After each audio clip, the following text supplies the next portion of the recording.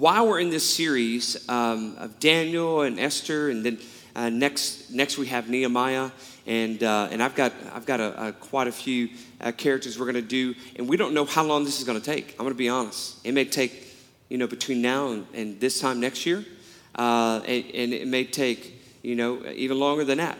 But what I do know is this: God wants us to get to know these people, because their story can affect our story. And we're going to answer the question that I try to answer all the time. What does this have to do with me? What does this story have to do with me? What does this passage have to do with me? Because I'm going to tell you, I ask that question about myself all the time when I read God's word, any part of God's word. And so in this series on Esther, there is sort of a Daniel connection with Esther. The time of Esther was about 50 or 60 years after Daniel. And so when we last saw Daniel, Daniel was kind of in his early 80s, and that was when he had the Lion's Den incident, and he had King Darius there. But Daniel obviously passed away, and then while he was there in Babylon, the Babylonian Empire was attacked by the Persian Empire, by King Cyrus, which interestingly enough, Isaiah the prophet prophesied many years before King Cyrus is even born, that Cyrus would come and he would actually be the one to allow some of the Jews to go back home. And that's exactly what it did, even when Daniel was there. So the Babylonian Empire that took Judah and the people of Jerusalem to exile, this empire was overtaken by Persia, King Cyrus, and Daniel passed on. And then the Persian Empire was in the city of Susa, which is about 200 miles southeast of Babylon. And so the capital of Susa, the capital of this Persian Empire, is where we find the story of Esther. So who was Esther, and why is she important? Why is there a book in the Bible with her name on it? You would think it'd be pretty important. She has her name on a book. She'd be pretty important in God's word. Well, actually, Esther was just a normal girl. She did not grow up in any kind of royalty. She was a Hebrew, probably in her early 20s, who grew up as an orphan. Her older cousin raised her after her parents died. Esther was probably just living a very ordinary life, an obscure life, with no plans at all of making a huge impact, making a huge splash on this world. And for all we know, she may have even felt like an outcast. Living as an orphan in a foreign land, you're probably going to feel that way. But we will see that God, and this is important, God can use the most lowly and the outcast to save the world. He can use the most lowly and the outcast to save the world. Jesus proved that. When Jesus came into the world, he was the mighty king, but he came as a child in a lowly manger.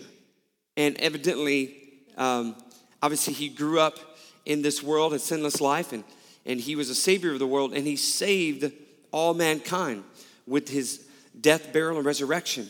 And our sins were on his cross.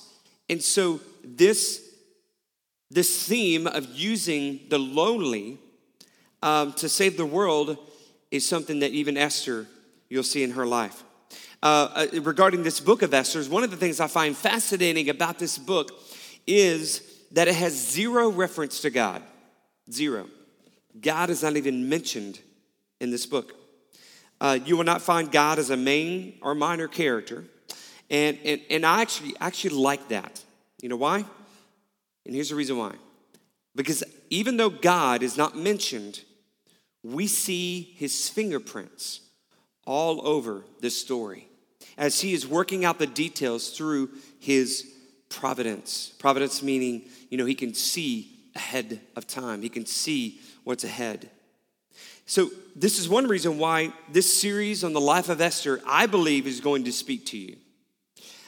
It probably best resembles your life. Probably best resembles your life. You know, sometimes it's hard to relate to characters in the Bible when there's supernatural things going on. I mean, you know, Moses. When we get to Moses and we talk about him later on in the fall, you know, it's easy to think of Esther and to relate with Esther and know that she's just an average girl. And Moses was someone, had a burning bush, he had the Red Sea party, he had all kinds of stuff. God wrote the 10 Commandments and he carried them down the mountain. And it's hard to say, yeah, I can be that kind of Moses, I can relate with that. And it's a little bit more difficult, we can, but I think it's gonna be easier for you to relate with Esther because it best represents your life. You, like Esther, are just going through your ordinary life, not expected to make an incredible impact on the world. Like Esther, God is probably silent on most days. You probably don't hear the audible voice of God or meet a prophet speaking the words of God. And like Esther, you probably like to pray to God, and you're most likely praying to him. And you believe that he exists, but beyond that, God is he's kind of up there in the heaven, watching this show on earth with a big bucket of popcorn. And it's easy to just kind of say, well, God's there, I'm down here, I believe in God, I believe in Jesus, and yeah, talk to him. But other than that, there's really no major presence of God sometimes in my life. And so you may feel like that. If that is you, then you're going to really relate with Esther. If you feel like God does not know or care what's going on with you, then this story will show how God does speak in the life he is orchestrating. And so if you feel like God is silent in your life, know this, he is working behind the scenes for your good. And that right there is probably the main theme of Esther. God is working behind the scenes. And just like Esther, you are here and a part of that story for such a time as this. It's similar to when I shared with you the story of how we were able to have the land available to us. And as I shared a couple of weeks ago, this particular piece of property, I've been looking at it for a couple of years. And I just thought, well, maybe I should just call them. I just felt impressed. I've been praying, God, what's kind of our next move and what are we going to do? And that's a common prayer that I pray in our elders and staff. And so as I began to pray and seek the Lord, I felt like just driving by that property multiple times. And every time I drive by, I just felt like God was telling me, you need to make this phone call. So I was able to contact this family, and as soon as I contacted them, I just introduced myself, Pastor Frank Bennett, Lake Point Church in Emerson. You don't know me, but I just want to ask you a question. Would you be interested in selling your property? Because we're looking for a place to put our church down the road. And just like I shared, first words out of his mouth was, how did you know we just finished our conversation as a family, and we just decided to put that land on the market? Like today. I was like, well, sorry, I didn't know that. But God does. God speaks through providence. God speaks through things. God is working behind the scenes. Because see, I didn't have to talk them into anything. God already did that. God already did that. And I could tell you countless stories, even in our life. You could probably share stories with me and with all of us, which I believe that's what heaven's going to be a lot like.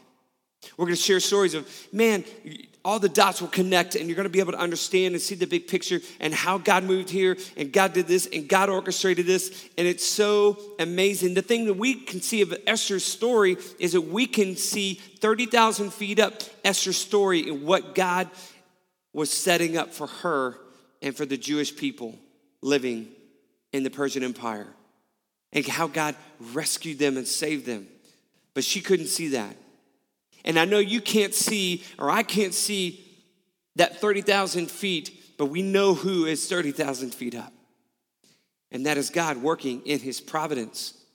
And so if you don't hear God speak, if you feel like God might be a little bit silent in your life, trust in him and know that he's working for your good behind the scenes. If you really want to watch for his fingerprints, know that he is moving.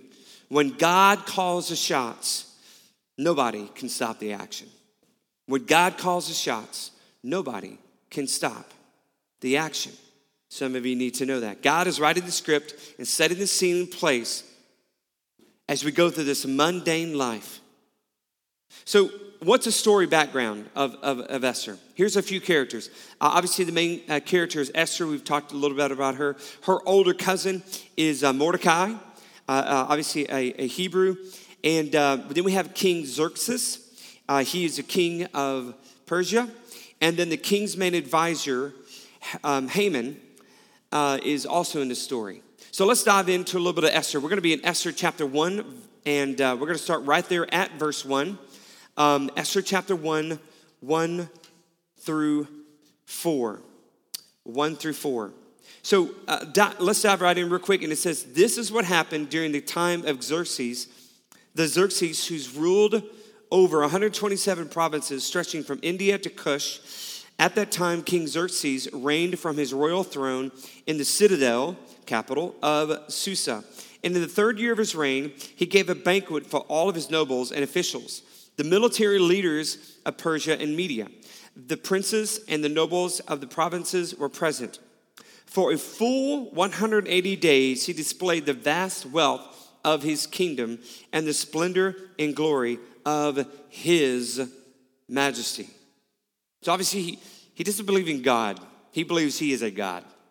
And so for 180 days, this king, which is 6 months, for 6 months, this powerful king, he gave a banquet and he's displaying his might. So imagine for yourself parades and soldiers marching in line. You've seen some pictures of that, some other countries who do that. And maybe you see some swordsmanship display, maybe some showcases of swordsmanship and archery. Imagine a New Orleans style, Mardi Gras style parade on steroids for 6 months. While the military officers were there, plans were actually being made for a military action against the Greeks. We look at history books, and one thing about the Persians is that they've kept great records. And so we have lots of records, and they're actually getting ready to go attack the Greeks. And when this 6 months of display of power and might was completed, the king did something else. He threw the biggest party anyone had ever seen. This party lasted for 7 days. Verse 5, when these days were over, the king gave a banquet lasting 7 days in the enclosed garden of the king's palace for all the people from the least to the greatest who were in the citadel of Susa. So this party was a anything goes kind of parties. As we read more about this, drunkenness and gorging on food was everyday practice, and everyone was invited. The queen, on the other hand, actually held her very own party in another part of the palace for the ladies. And on the 7th day of the party, this is where things kind of get a little bit crazy. On the 7th day of the party, the king is drunk, major drunk. He's probably drunk every day. But after 7 days of partying, the king commands that Queen Vashti, that's her name, Queen Vashti come to the main party wearing her crown and displaying her beauty. So imagine the king is surrounded by a bunch of other drunk men. Ladies aren't around. And he commands that his wife, his bride, the queen, comes and displays her beauty. But she refused, causing the king to be very, very angry. Why did she refuse? Some biblical scholars believe that the king wanted Vashti to come wear her crown and only her crown to that meeting. Some biblical scholars believe that she may have been pregnant with Artaxerxes, who was a king, with their son, who was a king after Xerxes, and actually the king who allowed Nehemiah to go to Jerusalem. We'll study him next. But whatever it was, she did not come. She was the first to stand for women's rights, you could say. She refused to be a sexual object to a bunch of drunk men. The outcome of that situation was an immediate removal of Vashti as queen, as suggested by one of his advisors. And we read this in verse 19 and 20. Therefore, it pleases the king, let him issue a royal decree, and let it be written in the laws of Persia and Media, which cannot be repealed, that Vashti is never again to enter the presence of King Xerxes. Also let the king give her royal position to someone else who is better than she. Then when the king's edict is proclaimed throughout all his vast realm, all the women will respect their husbands from the least to the greatest. I think personally, this advisor, he came up with this strategy, who came up with this idea, he probably had problems at home. Look, my wife's not respecting me as well either. So, we've got issues here. So, King, why don't you make this law that all of our ladies have to respect us? All right? We'll start with your wife, and just so your wife don't even need to go into your presence. In fact, she just needs to be replaced. Yeah, men, I don't suggest we do any of that, obviously. But obviously these guys, a bunch of male chauvinist pigs, and who think only of themselves. And obviously this was a stupid move. Now you have to remember that the king is extremely drunk during this whole ordeal, which the lesson learned is when you get drunk, you do stupid stuff. Obviously the king was not in his right mind. But he made that law, and according to Persian government rule, once a law is written, you cannot disband that law. You cannot erase that law. You could write another law to maybe supersede that one or to change that one, but you cannot get rid of law once it's there. And so King Xerxes made a stupid move. So after this 6-month display of mighty power and the 7-day party and the queen being excused and from his presence, King Xerxes went off to war for a couple of years against the Greeks. But the military campaign, as we learned through history books, the military campaign was unsuccessful. He was very discouraged and humiliated by the loss. You see, the 7-day party was actually a celebration party of victory over the Greeks before they went to fight the Greeks. That's what that was. The 6-month display of military power, while they were there in the capital, they were planning this attack. They were planning to take over the Greeks. And then they threw a party. Man, let's party now, because we know we're going to beat them. That's why he was utterly humiliated. He had to get things right back again. But you never throw a party. You never celebrate before you go off to war. You never celebrate a win before the game. Kind of reminds me back in 2006, we lived in Dallas, Texas, and the Dallas Mavericks NBA team, they were playing the Miami Heat in the finals. And the best of 7 game series, the first 2 games were at Dallas. Dallas was a favorite to win the finals. And Dallas Mavericks won the first 2 home games, and they were feeling really, really good about themselves. In fact, so good that they published in the local Dallas newspaper the parade route of what they were going to do whenever they won the world championship. The Miami Heat coach didn't have practice that next day. They flew home and they heard about that being published in a newspaper. And that next day in Miami, because the next game was in Miami, the coach did not even have practice. You know what he did? He cut out, he made copies of that newspaper article, the parade route, and put it on every person's locker, the Miami Heat. And that's all he did.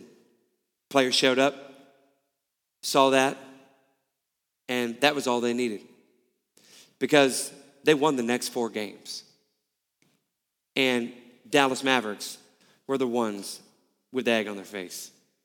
And so just like probably the Dallas Mavericks felt back in 2006, King Xerxes probably felt very similar.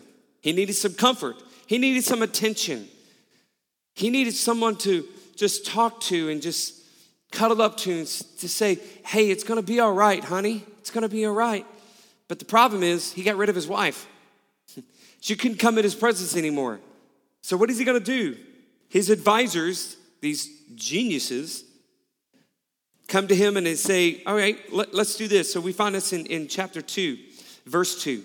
It says, in verse 2, then the king's personal assistants proposed, let a search be made for beautiful young virgins for the king. Let the king appoint commissioners in every province of his realm to bring all of these beautiful young women into the harem at the citadel of Susa. Let them be placed under the care of Hegai, the king's eunuch, who was in charge of the women, and let beauty treatments be given to them. Then let the young women who pleases the king be queen instead of Vashti. This advice appealed to the king, and he followed it. So basically, we're going to hold this beauty pageant. We're going to hold this beauty pageant, king, and you're going to be able to pick a new queen. I mean, it kind of sounds like a Disney princess movie, doesn't it? Oh, we get a chance. We get a chance to go to the ball. We get a chance to have a beauty pageant. And if he chooses me, I get to be queen. It sounds so inviting. So, enter Esther. We get introduced to Esther through her cousin Mordecai. Verse 7. Mordecai had a cousin named Hadassah, whom he had brought up because she had neither father nor mother. This young woman, who was also known as Esther, had a lovely figure and was beautiful. Mordecai had taken her as his own daughter when her father and mother died. When the king's order and edict had been claimed, many young women were brought to the citadel of Susa and put under the care of Hegai. Esther also was taken to the king's palace and entrusted to Hegai, who had charge of the harem. So Esther was her Persian name. Esther was, as I said earlier, an orphan, and her older cousin brought her in and raised her. Mordecai, a very godly Jewish man, followed the Lord, walked in the fear of the Lord, and he raised Esther as his own. So imagine if you're Esther. Put yourself in Esther's high heels. Now, I know, guys, it's going to be hard for you to do that, but listen, this message, I promise you, as we get on, is going to speak to you, and it's going to be plug into your life. But put yourself in her shoes. You have no parents. You live in a foreign land. You could be like all the other Jews who've been given permission to go back to your homeland, like Cyrus did. Cyrus gave them, and a place that you'd never known, because all you know is Susa. But there's a 4-month trek and lots of manual labor there in the city of Jerusalem. So just like many people, many of the Israelites, many of the Hebrews, they decided to just stay there in the province of Persia. Many went back to rebuild, and we're going to get to that next series. But she felt like she was stuck. Maybe you could feel like you're stuck. You're drop dead gorgeous and probably have other young men courting you. And then all of a sudden, you're taken to the king's palace. I'm sure there were other girls living in Persia who would love to be queen. But for some reason, I can't see Esther being excited about this. I just can't see Esther being excited about this when you really put yourself in her shoes. I think her world is turned upside down with this mandate. I mean, Xerxes, and everybody knows this, he's a jerk, a male chauvinist pig, doesn't believe in God, and is acting only in frustration right now. Esther would give up her future as a Hebrew wife, married to a Hebrew man, with little Hebrew children, learning all about God and the amazing stories of the Israelites. She would spend one night with the king to see if she's the one. And if she's not the one, she would spend the rest of her life in a harem as one of the king's concubines. This just doesn't sit well. If I were Esther, it just doesn't sit well with me. Maybe for some of the other ladies that grew up and they're part of the Persian Empire and they're not Hebrew, but it just doesn't sit well. This passage says she was taken. This is close to sexual slavery as you can get. How does Esther respond? How does Esther respond? Well, her response is she acts like a true lady. She acts like a true lady with elegance and beauty that came from within. The first to take notice was a man in charge of preparing the beauty pageant contestants, Haggai. In verse 9, chapter 2, we see she pleased him, Haggai, and won his favor. Immediately, he provided her with beauty treatments and special food. He assigned to her 7 female attendants selected from the king's palace and moved her and her attendants into the best place in the harem. So she's already winning the hearts, even before meeting the king. She would have time to win over lots of other hearts as we read verse 12 and 13. Check this out. Before a young, and this is sort of the process that they go through in this beauty pageant. Before a young woman's turn came into King Xerxes, she had to complete 12 months of beauty treatments prescribed for the women. 6 months with oil and myrrh, and 6 with perfumes and cosmetics. And this is how she would go to the king. Anything she wanted was given to her to take with her from the harem to the king's palace. Wow. Imagine a whole year of being pampered. Ladies, can you imagine that? A whole year of being pampered? You know, as a guy, there's not many things that I do to kind of get pampered. You know? I know there's some guys that maybe they'll go have their feet rubbed or that kind of stuff. There's only one person who's going to touch my feet. And so there's not many things that I do, but there's one thing that I really like to go do, and I feel like it's close to being pampered as I possibly can, and that's get my hair cut.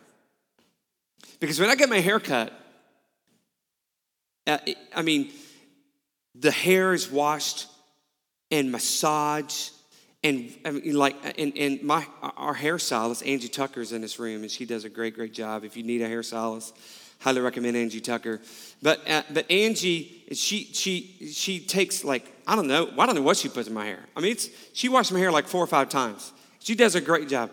And I'm just sitting there with my head, and I'm just going, don't stop. This is great. And so that is about as close to I get as being pampered.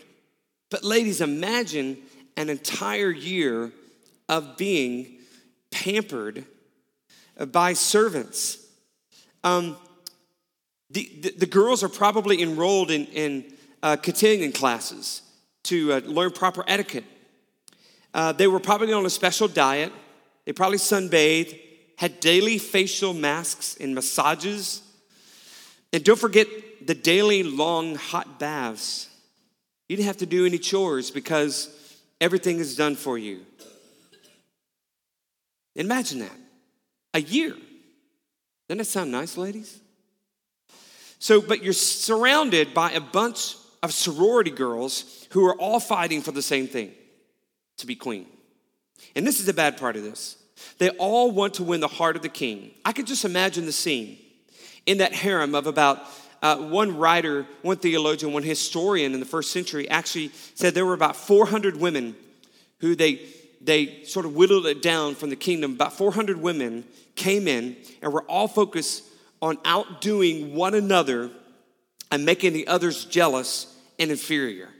Imagine that scene, 400 ladies fighting to be queen, to win the heart of the king, and they're outdoing one another, probably putting each other down, making the other girls feel inferior. I could just imagine that, but not Esther. She did not fight for the right to use certain jewelry or clothing that others wanted to use. You can read that in this chapter. She did not put others down in order to elevate herself. She used only what the harem managers suggested. She even valued their opinion. She won the hearts of everyone who saw her. I imagine she probably won the hearts of most of the other girls. This is how a truly God-fearing, God-honoring lady responds to a life-altering situation that threatens to take away her identity and the little girl dreams of raising a Hebrew family. Again, put yourself in her shoes. She has dreams. As a little girl, as a housewife, raising a family, her husband coming in from work. She's married to one man. She is that man's very life partner. She raises kids with the stories of Moses and of David and of Solomon and all the splendor of what Israel was. And her little girl dreams are going away because some king has taken her into his harem. But she responds in a truly God-fearing, God-honoring, lady-like way. Yes, she was drop-dead gorgeous, but there were probably other very beautiful women in that harem. But her main beauty came from within. And the king noticed in verse 17. It says, now the king was attracted to Esther more than any of the other women, and she won his favor and approval more than any of the other virgins. So he set a royal crown on her head and made her queen instead of Vashti. And the king gave a great banquet, Esther's banquet, for all his nobles and officials. He proclaimed a holiday throughout the provinces and distributed gifts with royal liberality. She did it. God did it. What an amazing story, Queen Esther. Queen Esther has a nice ring to it, doesn't it? But this, y'all, is just the beginning of the story. You would think the story would end there. She's queen. She goes on with her life. But God is just getting started. God is just getting started. Because in the background, God has moved certain things in motion to where they all come together. And they're just getting started. And she is placed at this location for such a time as this. I'm just reminded of what God is doing in the life of our church. Just like Esther, we're pretty young. And because we're the bride of Christ, we're very beautiful because we're the bride of Christ. And God has orchestrated some things for us. And he is moving, and we even see evidences of that. But God is just getting started. God is just getting started. Some of you may be sitting here and you have sort of a new life in Christ. You're sitting there and you're thinking, ask Christ to be in my heart, my life. And you've got so many questions. There's so many things kind of going on, and you're not really sure how God is speaking or what he does and how all this works.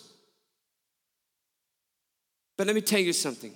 Just like Esther, God is just getting started. Your new life in Christ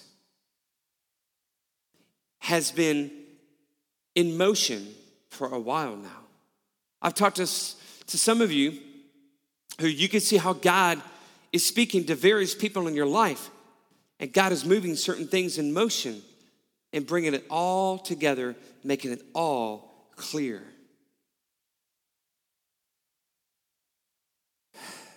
This story's not over. It's just the beginning. Your new life in Christ is just the beginning, just like Esther. Something's about to happen to her cousin Mordecai that will set the second plot into motion. This next incident, along with the fact that Esther has kept her identity as a Jew a secret, that's going to play a big role as we get into next week.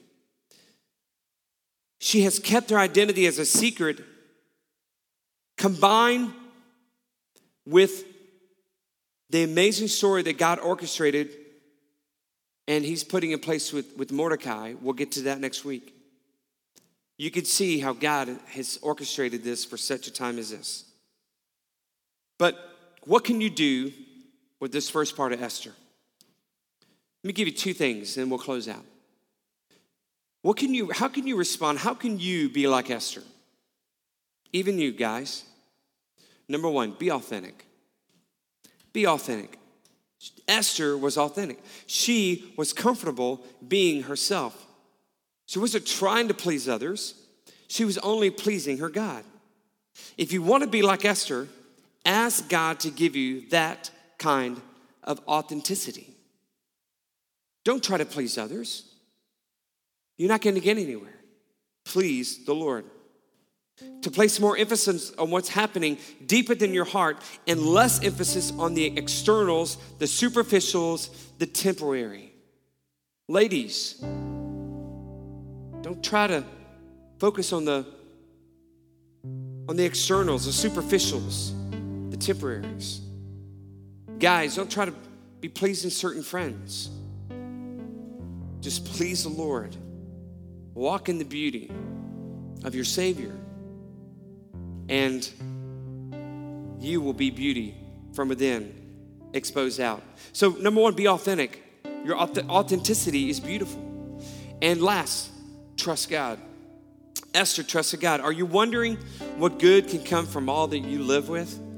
The kids you can't handle, the marriage that lacks harmony. Whether you see it or not, God is at work in your life this very moment. God specialized in turning the mundane into the meaningful in Esther's life. God not only moves in unusual ways, he also moves in uneventful days. So if your days are a little bit uneventful, a little bit mundane, that's good. That's great. Because God is working in the background. God is working to do great things. While you're going through your life and trying to make sure you fix all the little pieces of your life, understand this, that there is over and in, above and below your life, a divine architect ordering every detail. And if you belong to him and are in the covenant of his love, he is accomplishing his perfect will. And you can rest in that. You can rest in that. Stop worrying about the things around you. How about you? But I needed this message this week. There was a lot of things I was worried about. A lot of things were just, there's lots of changes going. And they're good changes, but just, they're not happening when I want them to happen. And that's a problem. But I've had to just tell God, I can't be in control. I'll give it to you. You are in control, and I acknowledge that, and I'm going to trust in you. So maybe you need to do that. Maybe this first part of Esther's story, maybe you're just caught up in other things and worried and frustrated or whatever, maybe you just need to take a deep breath and just take it in and trust in God. Know that he is designing something behind the scenes. And he's got this. He's got this. The story takes an amazing turn. I cannot wait to get into the next couple of weeks of the story of Esther, because there's a lot there we can unpack. But for right now, this week, just tell God, God, I trust you. You're working behind the scenes. And you got this.